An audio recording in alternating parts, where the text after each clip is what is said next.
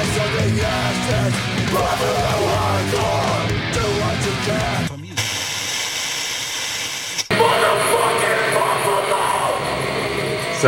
welcome to the latest episode of the Nickel City Soundtrack Podcast. I am Mark. And I'm Derek. And we are here with, who are we here with? Issa. Hey, how's it going, guys? Where would people know Issa from? Oh, I forgot. Sorry, I've been doing other like different kinds of podcasts, not hardcore podcasts, and so I forgot. Issa, good, clean, fun. Yeah, and, or Mr. Issa, I believe, is what I prefer to be called. It's been a long time. You know, what are you going to do? Should we start this over? No, we're good. We're good. Yeah, you should have said from Fort Knox instead. Oh yeah, right. Also from Fort Knox. Your greatest band ever, the greatest band ever, Fort Knox. Straight edge hip hop almost took off from Fort Knox. But not quite. It was close, yeah. I got the CD here still somewhere. I think I have like a box full of them in my closet. So. Nice. You need to get those on like something.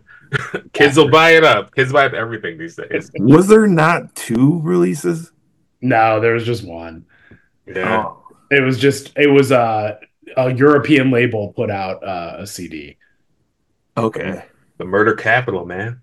Yeah. There's some like demo tracks and unreleased stuff floating around. It's actually the best cast. I don't know if we're already off topic, but one of the most amazing things to me is that we managed to some of those songs managed to never get released. Like no one we did some stuff with Ray Capo. Yeah. And the fact that has not seen the light of day like 30 years later is kind of the most incredible thing that's ever happened. Like that needs to be out on a 7-inch or something. I know. That would sell immediately. It's gonna have to get released someday. Totally. So who has it? Just you 3? Apparently, yeah. I mean, it's just weird because you would think someone would have had a bootleg of it or something, you know, but somehow managed to stay out of the public eye. So you need to send me some of those tracks, man. Come on. Well, I haven't done that, and I think that's why it never got out there. So hook a brother up. Yeah, well, I need to go through some old tapes and see if I can like transfer some digital tapes over and stuff and see what I can find. You know, sounds good. So out of the 3, who was the best, would you say? Well, so I don't rap. So, you know, we've all heard Ray rap on Shelter Records. Yes. So I'm going to go with Ken. Yeah. So, some Ray rapping shade. That's right. I love Ray, and I love Shelter, so I'm not dissing Shelter, but you know, Ken was the rapper of the group. Definitely, yeah. I'm hoping to have Ken on this podcast soon. He said he'd come on early next month, so hopefully, fingers crossed, he will chat with me on this podcast. So. I'm sure he will. Awesome. So so we're gonna start here. We usually start with like how you got into like hardcore stuff, but. Okay. Give us your best Buffalo story since you're not a Buffalo person. Give us your best Buffalo story. My favorite Buffalo story is we played a show there. I don't even remember when it was. It was probably like the late 90s. And there were like 7 or 8 of us on tour, and someone said we could stay at their house. So after the show, this isn't even a story about the show. This is 100% a story about the house we stayed in after the show. So we get to this house. Or on the way home, we stop at the grocery store. We were all vegan, and back in like, you know, even in Buffalo, which was close to Syracuse, there's still back in the 90s, it wasn't like, you know, there wasn't like 20 vegan restaurants to choose from on every corner, right? Yeah. So we were really good at like going to grocery stores and cooking, and some of us like to cook, and we had a couple people with us, especially one guy named Stefan who really liked to clean. And so we were really good about like showing up at someone's house, making a big meal, and then cleaning up really well afterwards. Because I just want to add that because I feel like most punk bands, if you think about them like cooking in your kitchen, you kind of expect to come home to your kitchen destroyed. But we were like, we were in, we were out. It was awesome. Mm-hmm. So we go to the grocery store, we pick up a bunch of food, and there was and it might have been a Wegmans, and we might have been all excited that we went to a Wegmans for the first time because that was a Buffalo thing, right? Was it? Yeah. Yes, I think this might have been our first Wegmans experience too. So anyway, we get a bunch of food, We go back to this person's house, and I wish I remembered everybody's name, but I don't remember whose house it was now.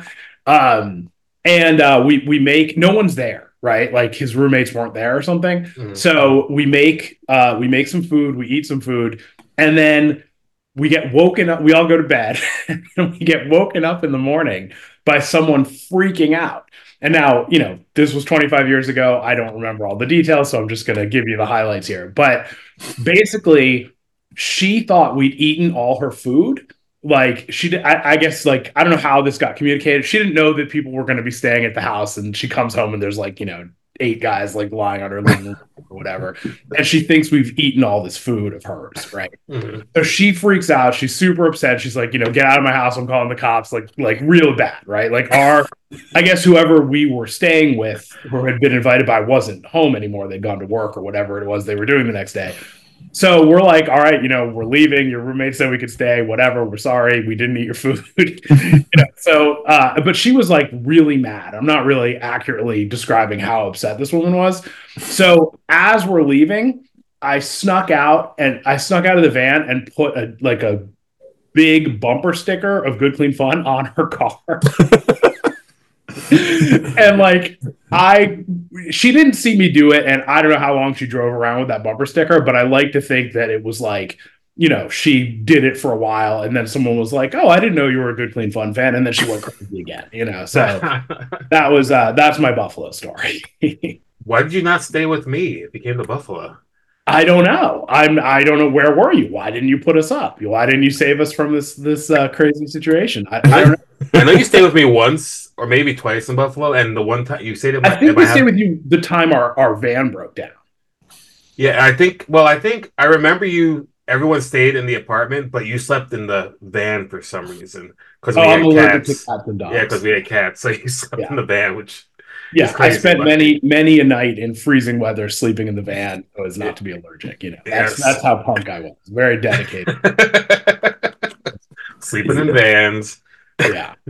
Nice. All right. So that's like a Buffalo story. Buffalo, it's cool. I wonder who this person was. Maybe, you know what? I should go a step farther. I feel like I've told that story a bunch of times, but I've never actually found the person. I would love to talk to her today and we'd have a good laugh about it, I want to hear the punchline. I want to hear like what happened when she found out about the sticker, right? So if you're listening, reach out to Mark and get in touch with me. Yeah, we need to figure this out. I think we really need to figure this out. Yeah. So let's put the word out. Totally. Did someone stay at your house? Did Good Clean Fun stay at your house in Buffalo in the late 90s? Yeah. Maybe it was even 2000. I don't know. It was around that time period. Yeah. Anyway, all right, Issa.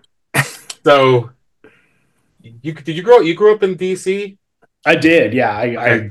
I moved around a little bit when I was a kid, but then from grade school on, I lived in DC, and then let's see. So I was a little too young for like the original. I missed Minor Threat and Bad Brains and all that stuff. Yeah. I got into hardcore. I mean, I started going to shows. I guess my first show was Government Issue. And it was like, mid 80s. And I was too young to really appreciate any of the stuff that was going on. There was all sorts of great stuff going on in DC. Looking back, my biggest regret of my teenage years is that I missed out on Fugazi because I was like the idiot kid in the back yelling, "Play a Minor Threat song," and whatever. I was like 15 or whatever, so I'll give myself a break. But it was like, so I was born in 1972, so I was 16 in 1988 when Fugazi sort of hit the DC scene. Yeah, and it was, they played constantly. Like it was like you saw them all over the city. They were playing in parks. They were playing, everywhere. And they were really good. But all I wanted to hear was Minor Threat. Yeah, so, that makes sense. DC was just a great scene to grow up in, and then we really.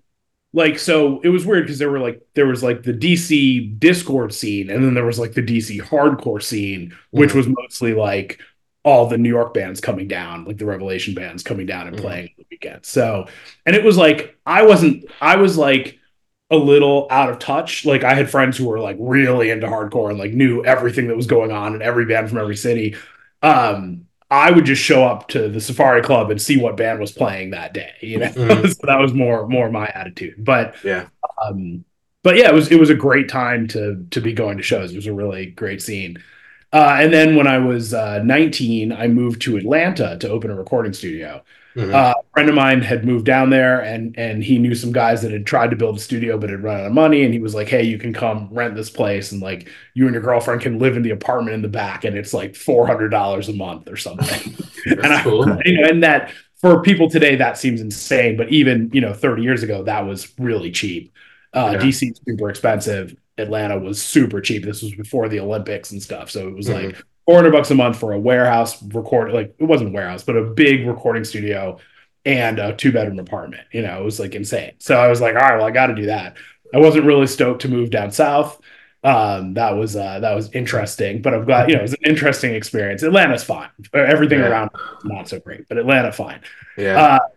And then there was like a scene there that was sort of like it was sort of more of like, I almost think of it as like a California scene. Like everyone really liked like Bad Religion, and kind of like some LA bands.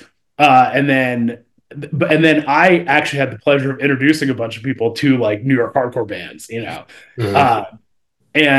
there were a lot of really good local bands, and we had a really great local scene, and it was very small, and everyone was friends, and it was one of those scenes where like you had to have a show where it was like a punk band and then a ska band and then like a hardcore band or whatever, because there's just enough people to have 3 separate scenes or whatever. So you get a bit of everything, and that's always kind of nice. And then at that time, I believe that's when Mark and I met online. On the Straight Edge mailing list. Oh yes, the SXC-L. That's right. That's Straight Edge list, aka mailed to the X. Mailed to the X. I was just talking about this the other day, but it's this was a listserv, which is like you email a thing and then it bounces the email back to everyone who's a member. Yeah. And so this was like the very early days of the internet, and it's how all of the Straight Edge kids kept in touch. Yeah. And so Mark and I are pretty old school. So we go way back. That was way back. That was like 1993 or something. So and let's see. So did a bunch of hardcore stuff in Atlanta. Had a recording studio, recorded a bunch of hardcore bands. Atlanta was cool. It was like there was like the little hardcore scene, and then all the recordings I did were either hip hop or like rock.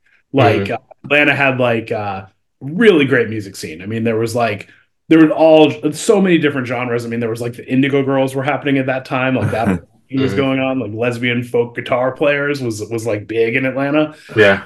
And then there was like a huge hip hop scene, and then there was also like a rock scene. Like I recorded this one band that was basically Bon Jovi. Like they had the hair and I mean, they had like the drummer had like the huge kit. It was fantastic. So nice. That was a lot of fun. So I did that for a few years, and then I started going on tour running sound with some punk bands, like with Battery and a bunch of DC bands, like basically all of Ken Holden's bands, right? Battery, Damnation.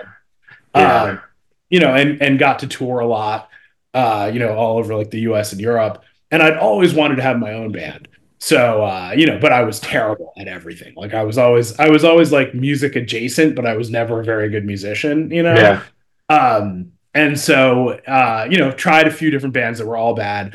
And then I think like it kind of worked out really well. I was on tour in Europe I think it was with Battery. And then after the tour, I spent a month in Holland staying with some friends. And it was like some of them were musicians, and I was like, hey, let's start a band or whatever. And so I wrote a few songs for it, and those were the first 4 Good Clean Fun songs at the end of the day. So it was like, I guess it was like December 1996. I spent in Arnhem, Holland. Didn't see the sun one time. It was cloudy the whole time I was there. And wrote like the first Good Clean Fun 7-inch. And then I came home and started the band. So was it? Did you write? You wrote your music and words, or just words?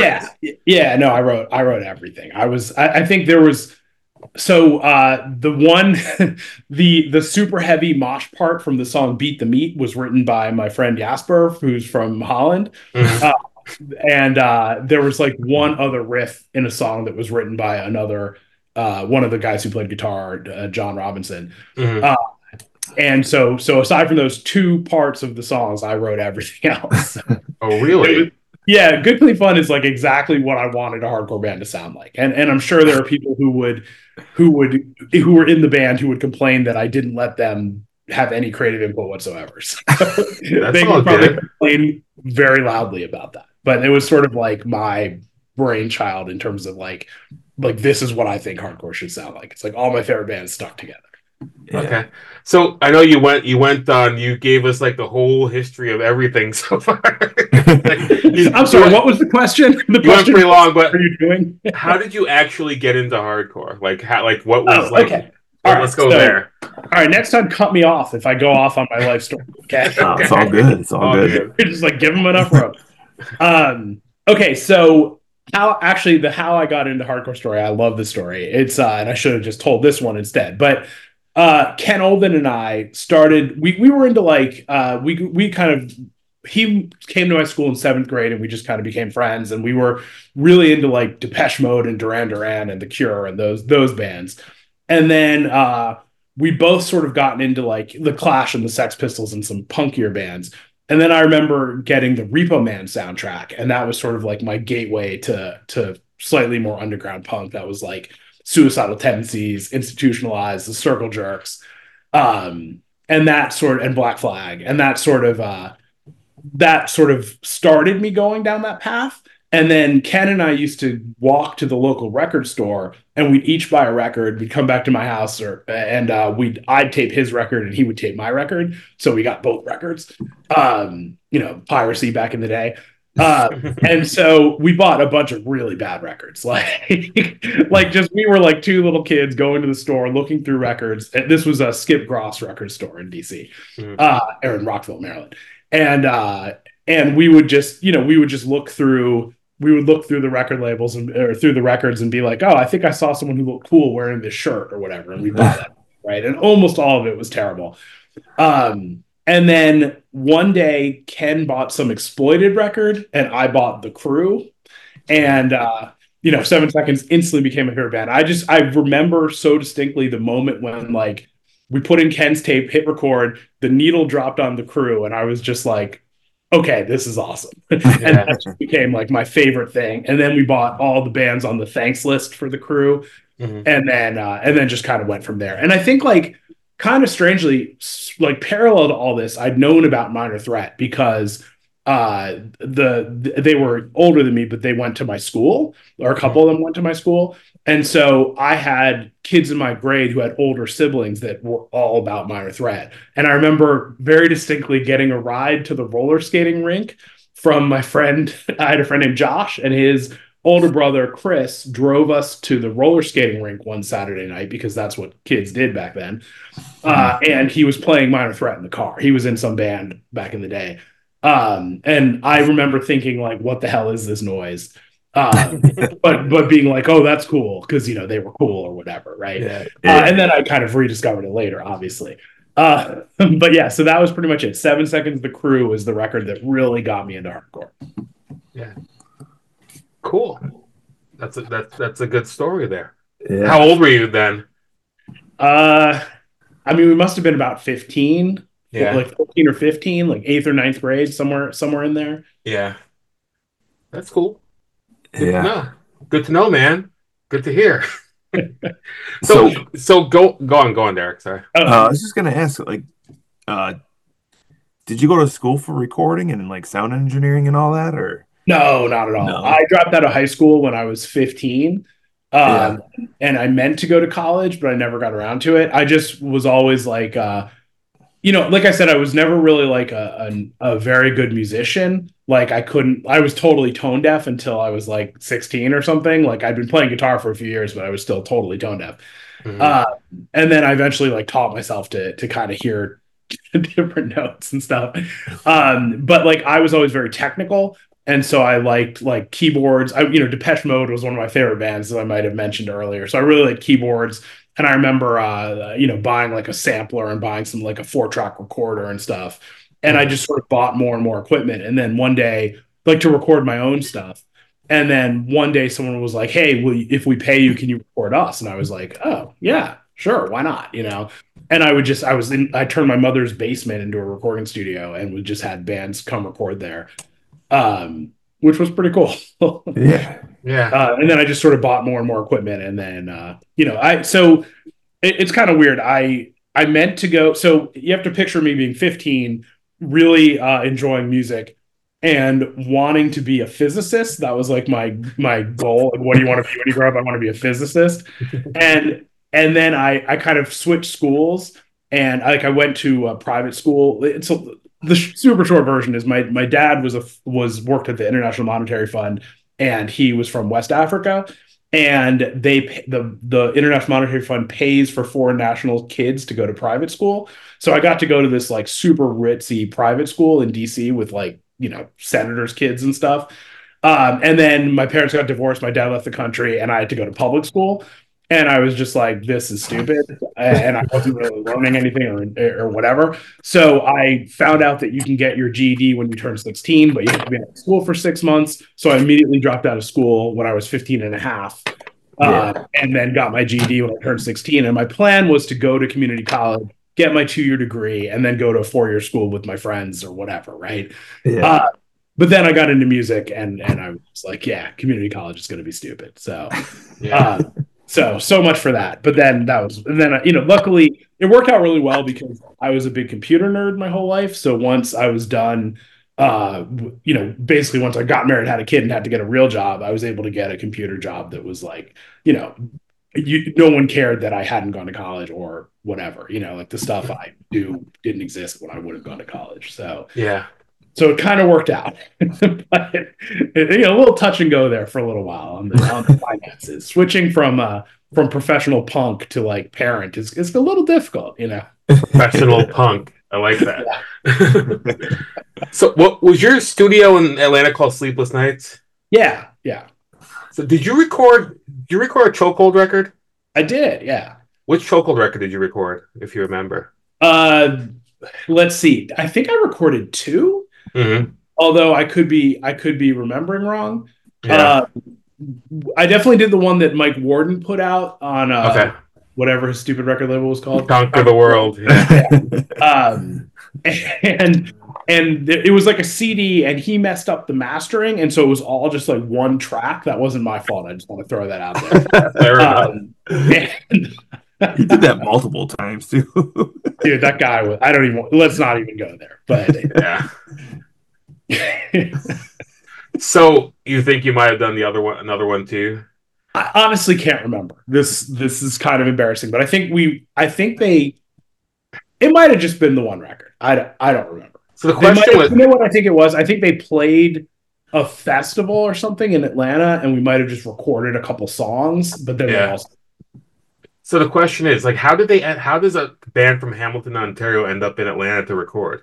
That was thanks to Mike Fight. He was friends with them from something. I don't know what. Yeah. And I don't know how they met. You should have him on your podcast. One day. He's big time now, though. And he'd gone on tour with them in Europe. Maybe that was after. I don't remember. But they were friends, and he was like, hey, you should come record in Atlanta. Yeah. I mean, it sounds like a really stupid idea when you say it all out loud right now. You know what I mean? Like driving all the way down to Atlanta from Hamilton, Ontario. Like that seems like a lot, but yeah, but it's cool though. No, I recorded a couple bands from Buffalo, but that was in DC. Did you record the Control? You did record the Control, yeah. Control, yeah. How'd that go? They were very strange people who didn't like me. Fair enough. Yeah. No, it went. I think it went fine. They. I don't remember all the details. They were mad because like I had a show I had to play one night or something. Yeah. And like it was a very weird story. Like I don't know. Whatever. I think it worked out okay. They were happy. I mean, I think they were happy overall. Like. Yeah. I think all the Control stuff came out good. So definitely. Yeah. The Control stuff was all cool and stuff. Yeah, I think he did the first thing for them. That they did 10. He did 10-inch, right, Derek? I'm pretty sure. Yeah, the 10-inch. Because there's like, I don't know. There's a story that they almost died on the way to record. Yeah, they went off the road in Erie. They ended up in a ditch near Erie. Yeah, there was some. I remember there was like we were tight on schedule, And I think that probably had something to do with it. Yeah, but no, I had to go play a show, and I gave them I've set them up with Ken to take over. Yeah, and Ken's a great engineer, so they should have been totally happy about that, but they were not. So yeah, interesting. I remember the story, but I honestly don't remember the story. I just remember me being unhappy, but I can't remember why. I work with the bass player from the Control. Nice. Tell them so, I say what. I will. I'll probably. So you say what? Anyway, tell him I think he's weird. Bill, Issa thinks you're weird. Anyway, no, I don't remember what the beef was exactly. I think it was one of those things where I didn't even find out that there was beef until much later. You know what I mean? Like I read it in a zine or something, like one of those kind of deals. They used to happen a lot back in the day. Totally. I didn't know you were pissed, man. Yeah. Luckily, I read your zine, and now we can talk about it. Something like that. It's not like today where, like, if someone had a bad experience, they would, like, do an Instagram story about it or something, and then it'd be out in the world, like, immediately. Exactly. Back then, you gotta wait, like, 6 months for everything to happen. Anyway. So where were we? So Good, Clean, Fun. So, like... I mean, Good Clean Fun played here. Did Good Clean Fun like tour from the get go? Like, was it just you guys were going to fully tour the whole time? This is a great intro to someone else who doesn't like me. But originally the band, the first two people in the band was me and this guy named Seth, who was a great friend of mine. We were friends. We hung out. And I was like, dude, I want to do this band. I've got these songs. He was like, hey, I have a couple ideas. We can, let's do this, and this. And I was like, that sounds awesome. He's a school teacher. So we actually, the original lineup of the band was John Robinson, well, me and Seth, and then John Robinson was playing guitar, and P.D. McTurnan, the youngest McTurnan brother, was playing drums. So, and P.D.'s older brother, Brian from Battery and Be Well these days, who's a great band everyone should check out. And Mike McTurnan was the singer for Damnation AD. Yeah. So the Little McTurnan, John Robinson, and Seth and I were the original band, right? And we played a couple shows, like a handful of shows, and they sort of went really well right away. It was one of those things where, like, the hardcore scene is so funny in the sense that it's like, it's all about who you know. And it was like I was old enough when we started and knew enough people that I got us on some good shows just right away. And I guess, like, people liked the demo, and so it just worked out really well that our first few shows happened to be fantastic. And so there was none of this like, oh, we have to play a bunch of bad shows and we don't want to do it. It was like, this is awesome. We should do more of it, But Seth only wanted to play. He's a school teacher and only wanted to play shows on Saturday nights. And we were like, well, we took a trip down to Florida that was like, Florida's like, 12 hours, 14 hours away. Yeah. And we did a weekend, and we felt very rushed, and it was a lot of driving and stuff. And we were like, this is awesome. We should do this all the time. And Seth was like, no, guys, I can only play shows on Saturdays. And so we were like, well, the rest of us really want to do the band. We want to tour. We have all these show offers. We want to take them. And so he quit and really was not happy about it. Like, so it's a weird situation. I really like Seth, but he definitely does not like me. So it's a podcast. I'm trying to bring up as much trash talk as possible to make it. But yeah, so then so I called up Mike Fight after Seth quit and was like, hey, our bass player just quit. Come move to DC from Santa Barbara and come be in the band. And he was like, that sounds so cool, but I don't know how to play bass. And I said, no problem. I'll teach you. Bass is really easy. Like, basically, you don't even have to plug in, just jump around a lot on stage. You'll be fine. Right. So Mike moved to DC and learned to play bass. He actually practiced very hard. Very proud of him. And then we started touring all the time. And so we lost, Petey had to go to school. So he was in high school when we had the time. So he was going away to college. So we got another drummer. That was Andrew Black. And we started touring basically all the time. And so that was like 98 and 1999. And then we made a plan at the end of 1999 to just do a world tour. Like I wanted to go everywhere and go as many places as possible to go. So we had a meeting at a restaurant in like Thanksgiving break of school for whoever was in school in the band. And we were like, this is the plan. In the year 2000, we are going to go all over the world. We're going to go to Australia, South America, all over the US, Canada, Europe, and anywhere else that will have us, right? And everyone was like, that's the craziest thing I've ever heard. Because back then people didn't really do that. It's hard to imagine now, but bands didn't used to tour 9 months a year, and certainly not punk bands. So, I mean, there were some obviously, but so we did that. We basically, I think on January 6th, our record came out. This was On the Street, Saving the Scene from the Forces of Evil. And we did 4 different record covers and like went crazy on all the merch and stuff. It was awesome. And then we had a van and we toured.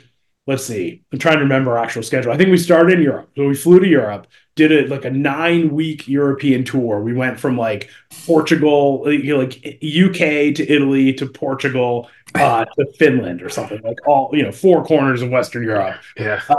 I've never ever been on a 9-week tour again, but that was a long tour. It's fantastic. We fly home, we tour around the US. I think we went through Canada and made it to the West Coast. We left our van in LA at Indecision Records House, and we flew to Australia, did Australia, New Zealand, and Hawaii, flew back to the US, got our van, toured down to Florida, and then flew from Miami to South America, did like Argentina, Brazil, and Chile, then flew back to the US. Our flight got canceled. We had to like scramble. We ended up flying to New York City, renting a car, and then driving to Crazy Fest to play in Louisville. I had no equipment or anything, and the Stretch Armstrong guys let us use their equipment. That was awesome.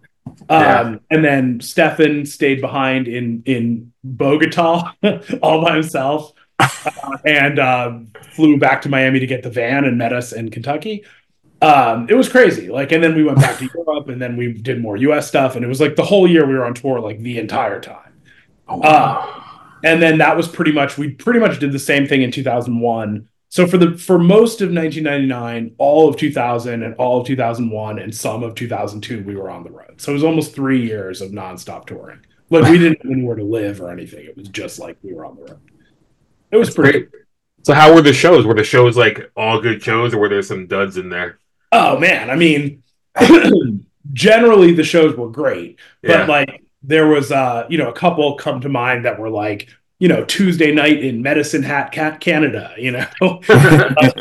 So, and if you don't know where Medicine Hat is, it's about 2 hours east of Calgary, and unfortunately we were in Calgary and heading west, so we went back to Medicine Hat to play a show. But generally the shows were great. You can't really play that many shows everywhere and not have a few be not great. There was one that pops into mind. We were playing in Albuquerque, New Mexico, and there was nobody there. Like we get to the thing, I don't know if the promoter just hadn't promoted it or there are just no hardcore kids in Albuquerque at the time. Either could have been possible. But there was like literally nobody there. So we're like, well, I guess we're just gonna not play, right? And then right as we're like about to put our stuff away, this woman gets out of her car. She pulls up, comes in, and she's like, "Oh my God, did I miss you?" And we're like, "No." And she's like, "I just drove down from Denver to see you play." So we were like, "Well, crap, we got to play now." So we literally played like one person, wow. which was great. It was a really fun show. But no, I mean, it was like, honestly, like it was like a vacation kind of, like some parts of it were a little stressful and difficult, but generally it was just a lot of fun. Some of the shows were huge. Some of the shows were smaller, but still just as fun. But yeah, generally, it was, I don't know that I needed to tour for another year, but I definitely really enjoyed it.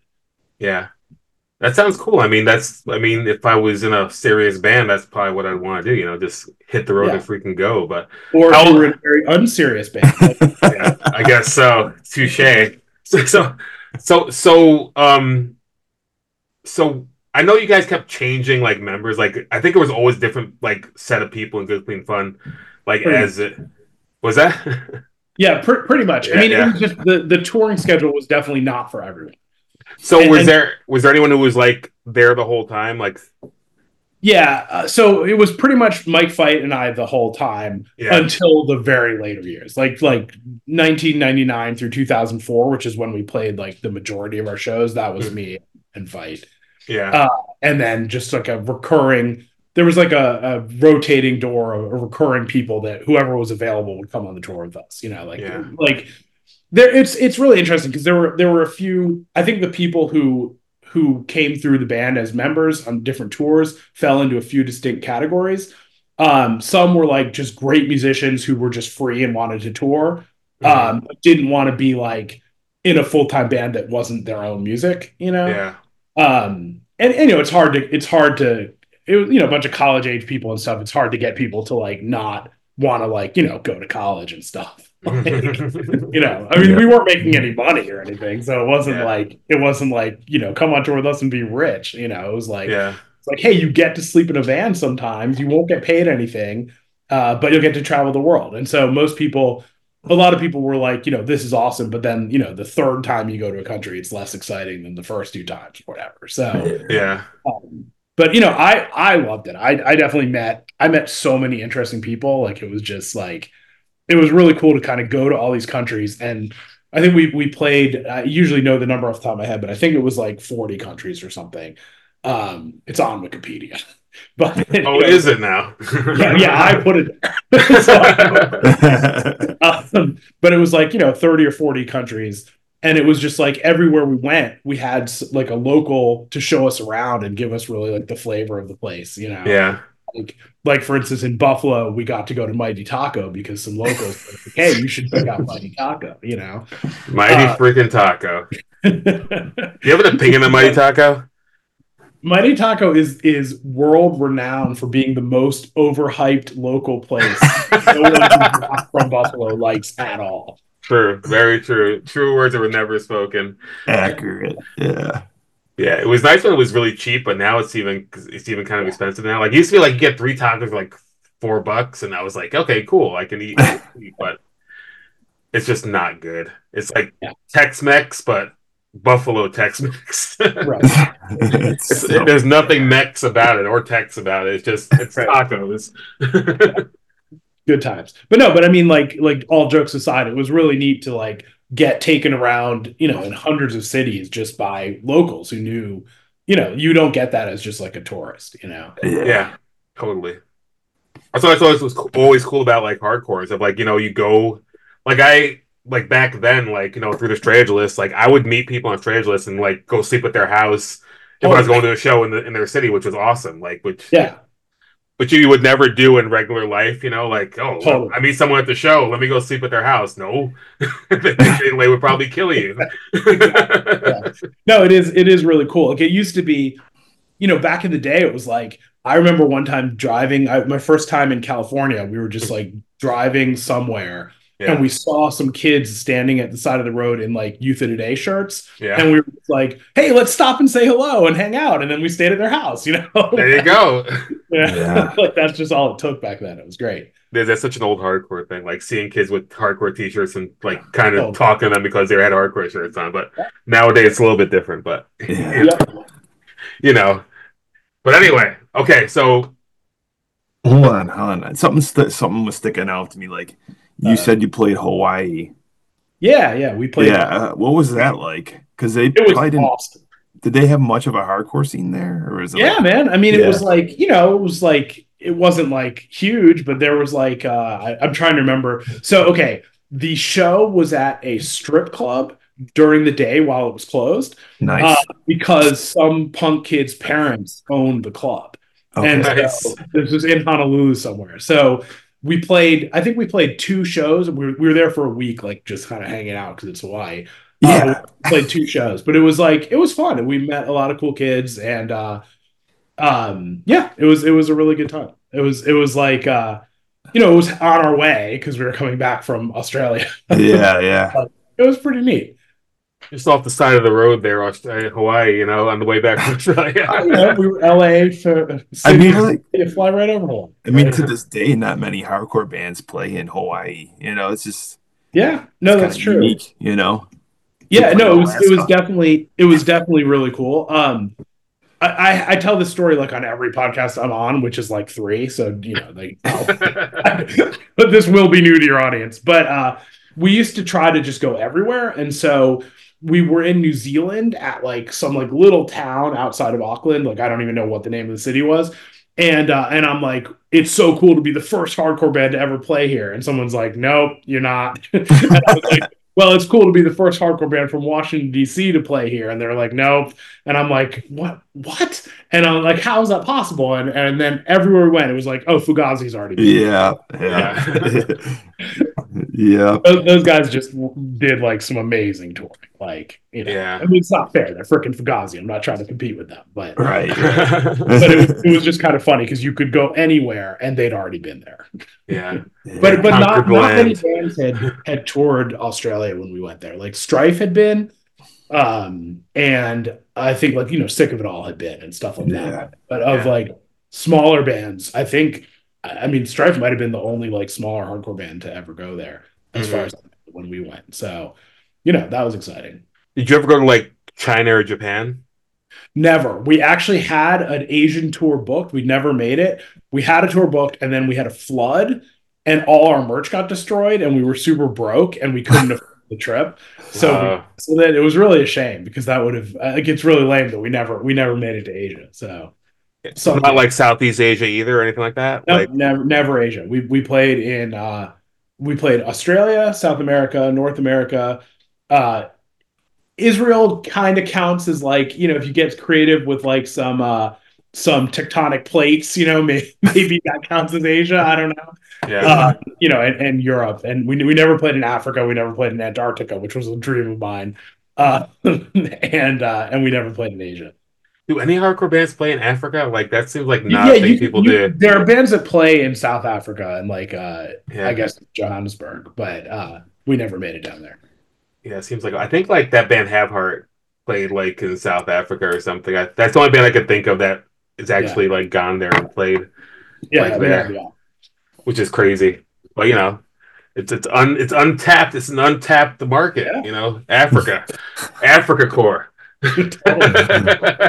Anyway, so it was so when did Good Clean Fun like decide, like when was it over? Is it not over today, or is it over? Well, so we pretty much went with the song, you know, like 2001 we broke up, but then 2002 we played some more shows and released the discography. Yeah. And then 2003, I think according to the song we were supposed to sit back and count our money, but that didn't take very long because there wasn't really much money. So yeah, just to, you know, it's uncouth to throw out numbers, but at the end of touring for 3 years, I think we had $1,200 left in the band fund to split up. Wow. Yeah, so we were really rolling with the big bucks. And then we did play more shows in 2004, and then we did a reunion tour in 2010. Just like a couple of weeks because we got a chance to go to Russia, which we'd never been to because of visa issues, but we finally actually got it to work, and so we got to play in Moscow, which was super awesome. And yeah, so that was it. But no, I mean, every once in a while someone tries to get us to play something, like, because reunions are so hip these days. Yeah. And I mean, I'm sure it would be fantastically fun for me at least, but it would just be so hard to actually pull off in terms of like practicing and like traveling and like, you know, like once you have kids and stuff, everything becomes more difficult. And so between like kids and having a company, it's kind of hard to even think about taking the time off to do that, you know. So people have asked you to play? Yeah, I don't want to put anyone on blast, but okay. We've been asked to play a couple things, but that's cool. Maybe someday, but I You're getting old, Issa. I'm super old. That's the other problem. Like, it's not like, I mean, honestly, like it's one of those things where it's like, it's out of my system. Like, I'm not like going, man, I wish we could relive those glory days. You know what I mean? Yeah, I hear you. Yeah. Like, in a lot of ways, like, it'd be really fun, but okay, when we did the 2010 tour, it was 2 weeks, and it was kind of crazy because this was right when that volcano was happening in Iceland that like shut down air travel.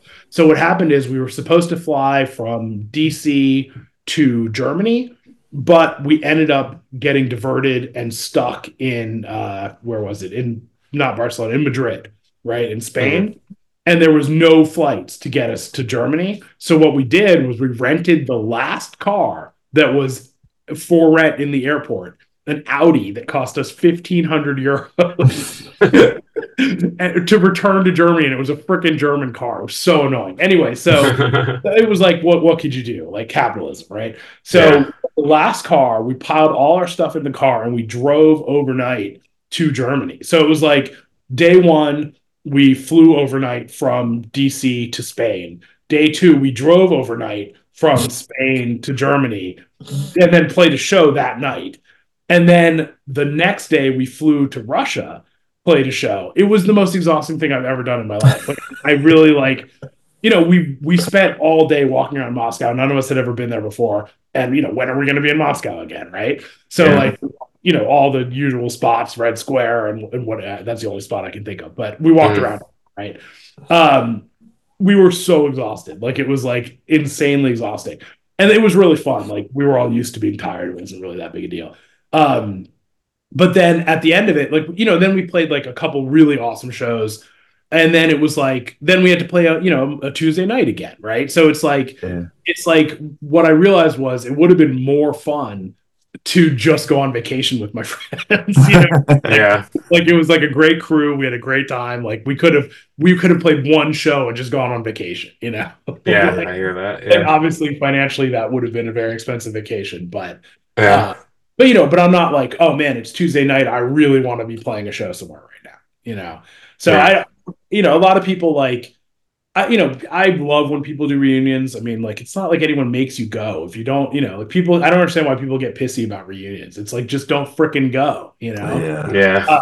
If you want to go and have a great time. If you don't want to go, just shut up, Yeah, I hear that. 100%. Yeah, so, but and I appreciate all the different reasons why musicians want to play reunion shows, and I don't have like I'm not like, oh, I've got to get my music out there. I'm not trying to write like new songs or anything. And I'm not like, again, it's not like about reliving the glory days or whatever. Like I feel like I've moved on to plenty of other fun things and, whatever. Yeah.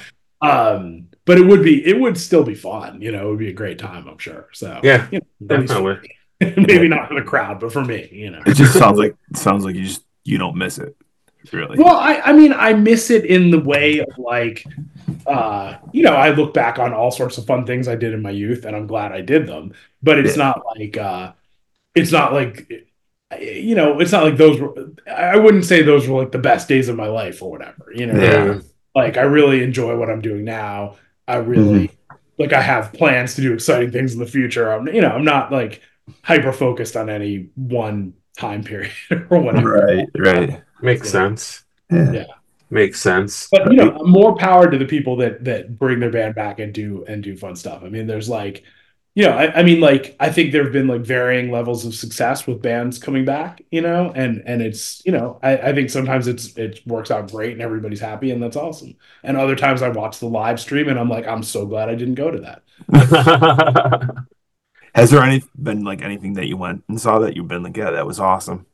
So I don't get out much. I mean, the pandemic kind of slowed my life down just like that much, like I already wasn't doing anything before the pandemic. I've been home for years, so that wasn't new. But so I saw the 7-second circle jerks when they came through. And that was a lot of fun. It's kind of crazy because it's like, I love 7 seconds. I will always love 7 seconds. They could sit in chairs and play a show and I'd still have a great time, Were they as good as they were 30 years ago? Of course not, but that's okay. You're not supposed to be, that's fine. The circle jerks I'd actually never seen before, but I'd missed. So this was like full circle for me. Cause in 1986, I believe it was, 7 Seconds and Circle Jerks toured together and they played in DC at the old 930 Club. And I had tickets, but my ride canceled on me and I missed the show. So this was like 40 years later, me seeing the show that I was supposed to see when I was a teenager. So that was maybe it was 1988. I can't remember, but it was sometime in the 80s. Circle Jerk 7 Seconds toured together and I missed it. and spent like $80 on tickets because I was holding tickets for some of my friends. And then this jerk didn't drive me home. I'm still so furious about it. So anyway, but yeah, so I saw that. That was fun. I'm trying to think of other shows I've been to recently. I always try to see Youth of Today whenever they come through. They're always great. And I go to a few shows every once in a while. But I'm not like a I go to constant shows kind of person these days. Sell out. Just kidding. I mean, yeah, totally. I mean, most nights, honestly, like if I could go to a show, so I live like pretty far away from like where the shows are in LA, so it's like a pretty far drive. And on a school night, I'm not trying to like stay out until midnight or 1 a.m. I hear you. The traffic, jeez. The traffic. I mean, seriously, so. But no, every once in a while we make it out to the show. My wife's a hardcore kid too, and so we make it out to the show every once in a while. And yeah, I still try to go myself. I mean, we both try to still go because I mean it's still fun. It's still something to do. So it's cool. Yeah, I'm always happy when I go to shows. I just the hassle of getting to them, is like now we don't need a babysitter anymore, so it's a little easier, but it's still like, what a headache, right? Yeah, seriously. Yeah, because I my kids are only with me on the weekends, so sometimes it's tough for me to go to shows because unless a show is like really like something I want to go see, I'm not going to a show like while they're around. Like it just doesn't work that way in my world anyway. But yeah, so totally. it's got to be compelling for me to actually go and stuff like that. But And again, Mark and I have known each other for 30 something years at this point. I would say 30 years. Let's call it something like that. And like we both used to do the dumbest things to go to shows. Like what? Like what? Like, hey, there's a fest that's halfway across the country, and we should go drive to it, and we'll all stay in like a motel room floor or whatever. Yes, we've definitely done that.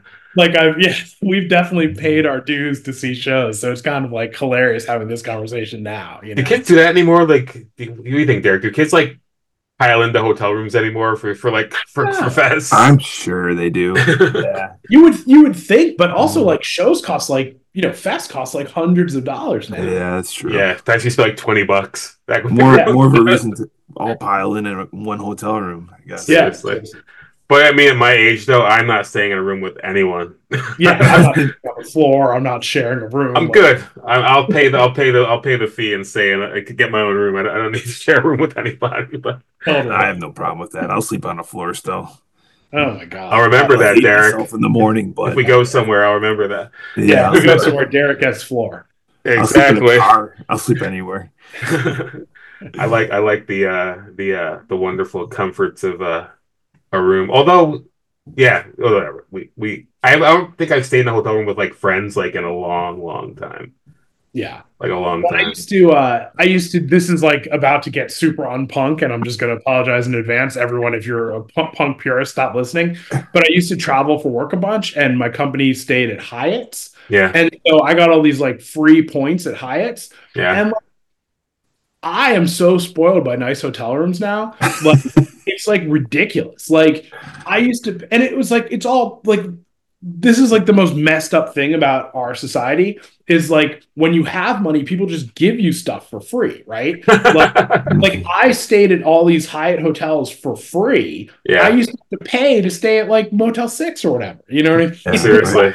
It's just like it's ridiculous. Like it drives me crazy. I'm still like I'm a punk at heart, and I'm very upset that our world works the way it does. So things that bother me, but I also am not willing to sleep at a crappy mattress at a time. Yeah, my dog's in the room, but like when I go to a convention once a year for work, and like I just love like not having the dogs around for 3 days. It's like the best thing ever. Sorry, Roxy. But I just love not having the dogs around because the dogs dominate the bed in the house. So it's what it is. So yeah, I enjoy a good hotel room myself. Yeah. So there you go. Yeah, I don't think I've stayed whenever I go like for work, like we stay in like a nice hotel, but like I don't think I've stayed like in a crappy hotel like in a long time. Yeah. No, I actually stayed in a crappy hotel not too long ago, but like if I'm paying for it, I'm still cheap. So like, yeah, yeah, but like with Priceline and stuff, you can get a good hotel room yeah. for No, pretty cheap these days. So that's true. That's it's all out there. But anyway, so what's the last record you bought?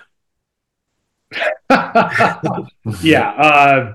Honestly, couldn't tell you. I haven't bought a record in forever. Not even like a mainstream record, or nope. I still listen to the exact same bands I listened to in the 1980s. Like okay. I've expanded my repertoire over the years a little bit, but not like so non-hardcore. It's been The Cure, The Smiths, Depeche Mode, and like maybe U2 or something. Although I haven't kept up with them, right?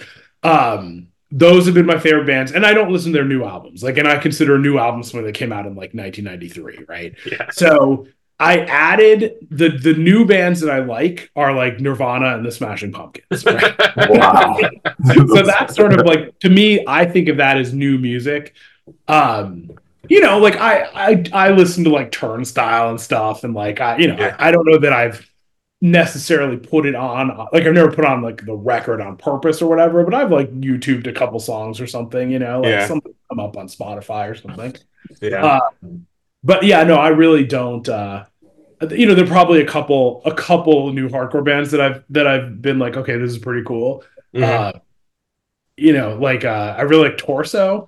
That's like one of the few things that is really and it's not like I go out and listen to everything and I pick a couple things that I like. It's just like I happen to hear that and like, I probably couldn't name 10 new hardcore bands. Right. I remember I was I was in an airport and I saw someone with like a Knocked Loose patch on their backpack or something like that, and I was like, I'm almost positive that's a hardcore band. they're kind of a hardcore band. I would say they're a metalcore band. Would we say there? Yeah. Or they're a metal band that plays with hardcore bands, I guess. But they're okay. I mean, hardcore's so broad now. I guess they're a hardcore band, Yeah. But no, but just to drive the point home, I mean, like 7 Seconds, Youth of Today, Uniform Choice, like all the bands that were my favorite bands when I was a kid are still my favorite bands now. Fair enough. Yeah. I mean, that's cool. I mean, I would say like the classic band or the bands I listened to when I was really into hardcore are still like the bands that like I like. I might listen to some new bands, but I wouldn't say that they're because they can't be, because that was our youth. Yeah, so they can't be better than like the bands. Yeah, nothing will ever be better than those bands. Yeah, like even the shit, like the bands who weren't really that good, but they were good, and when we were kids, it's what it is. I mean, Buffalo had a great scene. You guys had like Snapcase and Despair, and like there were a lot of good bands from Buffalo. Despair just played a reunion show like 3 weeks ago. Yeah, awesome. Yeah, they got back together and played with Integrity and some other bands. Sweet. Yeah, it was pretty cool. Were you at that Cleveland Fest that Integrity played? Were you there? The Cleveland Fest, was that the Riot Fest? Was that when One Life Crew played? Yeah. Yeah. I was there. Yes. Were you one of the people who hiding the guilty party? Yes, actually, I was. He hid in my car. Yeah. I seem to remember you being a part of that somehow. We don't mention the guilty party's name, but what he did took a lot of balls. He wasn't guilty. He was awesome. Yeah, it took a lot of balls to do what he did. So shout out to that dude. Yeah. I mean, maybe we should tell more of the story, because like a lot of people listening don't know what you guys are talking about. Good idea. Yeah, no. So One Life Crew plays, and they have all their dumb racist stuff. I don't even remember what. I'm not going to go into One Life Crew or whatever. Yeah. Right. This awesome friend of ours named Rich, who we also know from the Straight Edge list. Right? Yeah. He just stood in the middle of the pit and gave them the finger, and they tried to kill him. Pretty much. I was right by Rich. He was like jumping up and giving the middle finger. He was just like in there, in freaking Mean C's face, just like fuck you, dude. Yeah. And then I don't know if anyone actually said kill that kid or whatever, but that's basically what tried to happen. Yes. And so and it was like it was definitely one of those shows where it was like there were a bunch of small hardcore kids, and then there were a bunch of like big tough guys, right? Like, yes. And it was not like this is going to actually be a fight. Right? No, kids would get pummeled. Yeah. So he managed to escape and hid in my car or van or whatever I was there in. Yeah. And he's an awesome dude. And yeah, good times. Yeah, that was a crazy thing that happened. And the show still went on, which is crazy. Like the next day the fest happened. I feel like today that wouldn't have happened. I feel like it would have been like done. Like, yeah, I don't know. It's weird. I feel like I don't know if that even happens these days anymore. I'm so out of touch. I don't want to make any broad statements, Yeah, I don't think massive like fights happen at shows anymore. Yeah, like they did back then. We had a show here. Were you that show at that Integrity show in Rochester, Derek? Way back. Yeah. So there was a show. Was it 96 or 97? I don't freaking know. I want to say that was 97. So Integrity played in Rochester, and it's always went. Integrity, man. What the hell? Well, we went, and like we go to the show. It's in some like I don't know what kind of place was that? Like just some hall. It's a hall, yeah. Yeah. And like when Integrity came to play, like a bunch of Nazis marched out of the basement, like freaking Nazis. Like anti-racist action got the hell out of there. There was they packed up their shit and left. And left. But I mean, kids were dancing hard and stuff. But like I think at the end there was some skirmishes and stuff. I remember my friend Leslie like throwing shit at skinheads and stuff, and it was a good time. Nazis, like it's always like hilarious to me that like. There's a song on Start Today about Nazis, right? Yeah. And like kids today don't even like, I don't think they really realize that there were like straight up Nazis at shows, Yes. Like, yes. Like, it's so crazy. Like, it's like, what the hell is wrong with people? There was a show here in Buffalo at the Warped Tour. Remember that Warped Tour story, Derek? Where I know the story. I wasn't there, but yeah. Yeah, like there was Nazis at the Warped Tour and like a bunch of hardcore kids like just destroyed them. Like so, like that out their windows in their car. They had to like escape. It was crazy. Like hardcore kids didn't take that shit. It's the only way to deal with them. I mean, I feel like I'm the most like pacifist dude around, but that's just the only way they get dealt with. Yeah, those guys are just there to cause issues. So I guess that's how it goes. Anyway, so here's a final, like not a final question, but like so. You're into hardcore, you're a person of color. Like, how did your family like react to what you're into? Like, what is their like take on like what you're into? Because I know in my family, like no one understands what the fuck I'm doing. So all right. So it's tough for me to answer that question because I have a very small family. Yeah. And so it's not like so my sister also went to shows in DC back in the day with me. Yeah. Like it was kind of cool because she's younger and I dragged her to a bunch of shows. Like she saw Judge and stuff and back in the day. So she gets like steam cred for that or whatever. Yeah. But she was like more adjacently involved in hardcore. And then she went off to college and sort of got into other stuff. So she thought it was fine. She thought it was hilarious. She thought it was especially funny that I used to hang out with Hare Krishnas. Like that was up, because it's like, what? like where did that come from, right?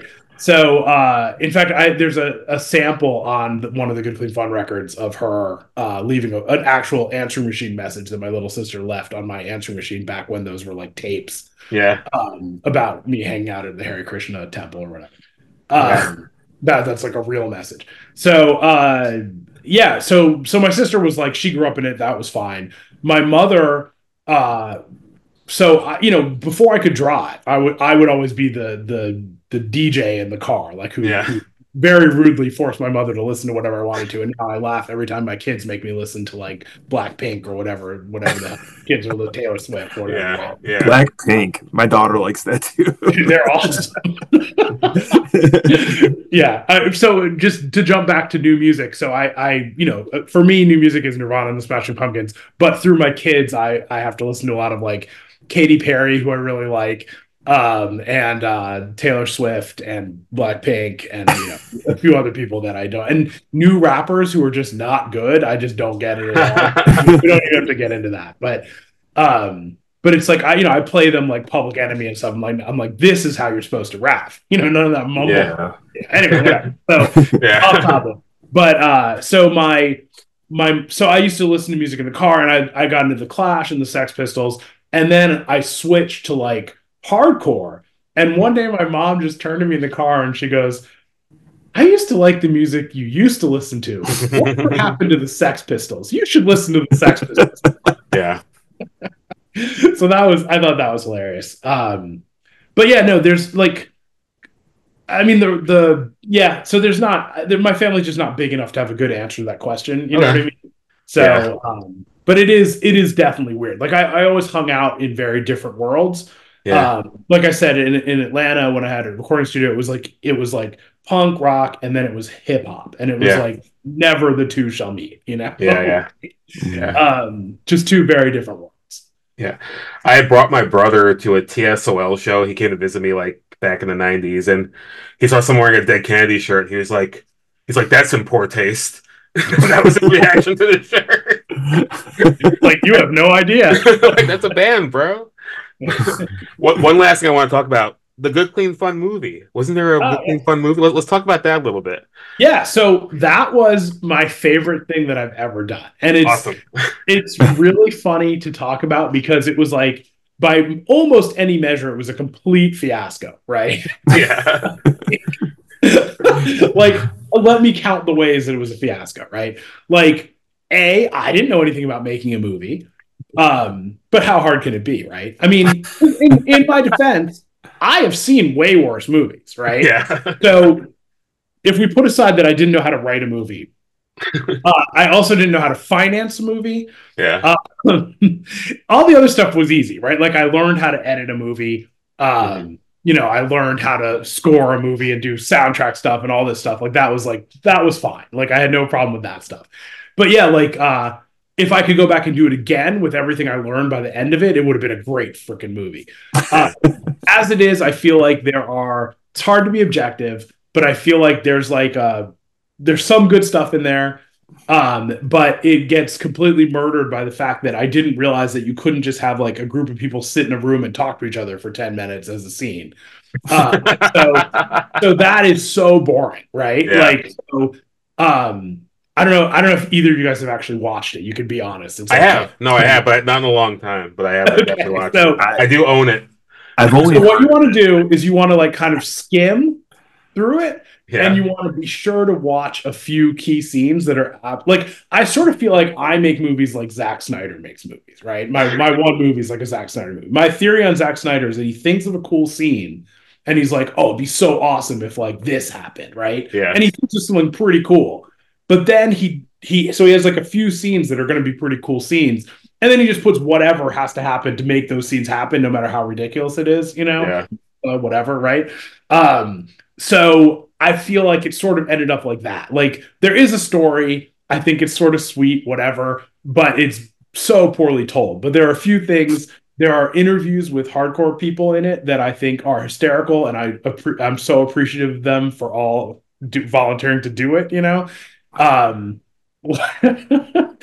I know I'm like laughing at my own joke, but it really, you know, like I tried to think of like what every hardcore band is known for, and then have them say. So the plot of the movie, if you're not unfamiliar, is that there's a band called the Good Clean Funds, and they've blown up and become like the biggest band in the world, right? And so the rest of the movie is like a love story between two people, whatever. It doesn't really involve the band, but the parts that are about the band being a big band, I still laugh about to this day. You know, I got Andy Hurley from Fall Out Boy to talk about how big the Good Clean Funds are. Like they're the biggest band ever. I got Carl from Earth Crisis to talk about how Good Clean Fun laid the moral foundation for all hardcore. You know, I got Porcel to say that I'm like a spiritual guru to him. Like, I mean, it was awesome, you know, and like, you know, Aaron from Bane said we sell a lot of t-shirts. You know, it was great. I'm so happy with that, and I think you should just fast forward to that scene. And there are a couple other kind of funny things, I think, but you know, whatever.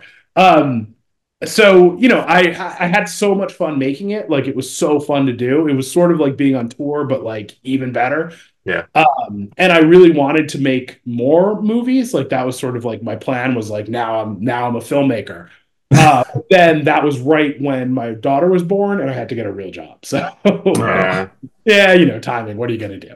Right. Yeah. So, but I've written a few scripts I mean, I live in Los Angeles, so it's sort of like obligatory. Yeah. But I'm excited to maybe someday get back into that or something. Mm-hmm. But movie's free on YouTube, so if anyone wants to check it out, if you get bored, just fast forward a little bit, and if something looks like it might be funny, check it out. So we'll definitely leave a link in the video the podcast description so people can check it out and enjoy themselves. Yeah, I'm gonna watch it tonight. Nice. So you got anything else, Derek? No, I'm good. Yeah, that was awesome. Fun, guys. Yeah. Thank you for having me on. Here's a quick question: are you still vegan? I am still vegan, of course. Nice. The whole family's vegan, so good time. Yeah. The funniest thing about having kids and being vegan is every doctor's appointment when they were babies went exactly like this. It went, oh, they're so healthy. She looks great. Everything's perfect. She's doing great. No problems whatsoever. She's fantastic. And then they find out we're vegan, and they're like, "Oh man, we better run some tests." Yeah, like that was pretty much like how it went every time. It was so funny, so predictable. Every time we had a new doctor. But no, I think. I mean, we didn't really talk about any of the ethical stuff of hardcore in this conversation, but like straight edge. Obviously, I've been straight edge my whole life. I would be straight edge. I think if I never heard of hardcore, I was just never interested in that stuff. Yeah. And most people are no longer straight edge. I'm totally cool with that. I don't care. But veganism is awesome, and I'm so glad that I got exposed to vegetarianism, veganism, and hardcore. And I hope that people are still if they take one thing away, I hope that's what it is. Yeah. If I'm not vegan, but I'm still a vegetarian, but I'm still straight edge. I still hope to be vegan one day. I just gave a whole speech about how who cares if you're still straight edge. Yeah. Come on, Mark, go vegan again. You're from Buffalo. That's practically Syracuse. Practically, yes. Anyway, it's so easy to be vegan now, Mark. Seriously, it's so easy. Yeah. Like back in the day, man, we had to drink Eden soy, okay? Like, like you had to drink the carton of Eden soy, and then you got like 2 inches of chalk at the bottom. Like nowadays, you can just walk into any grocery store and get all sorts of vegan options. It's crazy. It is a crazy world. It is a crazy world, but it's cool. So, yeah, maybe this will be the year, my 50th year. I'll go vegan. But anyway, awesome. You heard it here first. Hopefully. Anyway, all right. Thank you, Issa, for coming on. And thanks, guys. We'll hopefully see you somewhere soon. Yeah, I'm sure you will. There's there'll be some show that we'll all be at, I'm sure. We'll see him on Good Clean Fun, the movie too. Exactly. All right. You have a good night, sir. Take care, guys. Thank you. All right. Peace.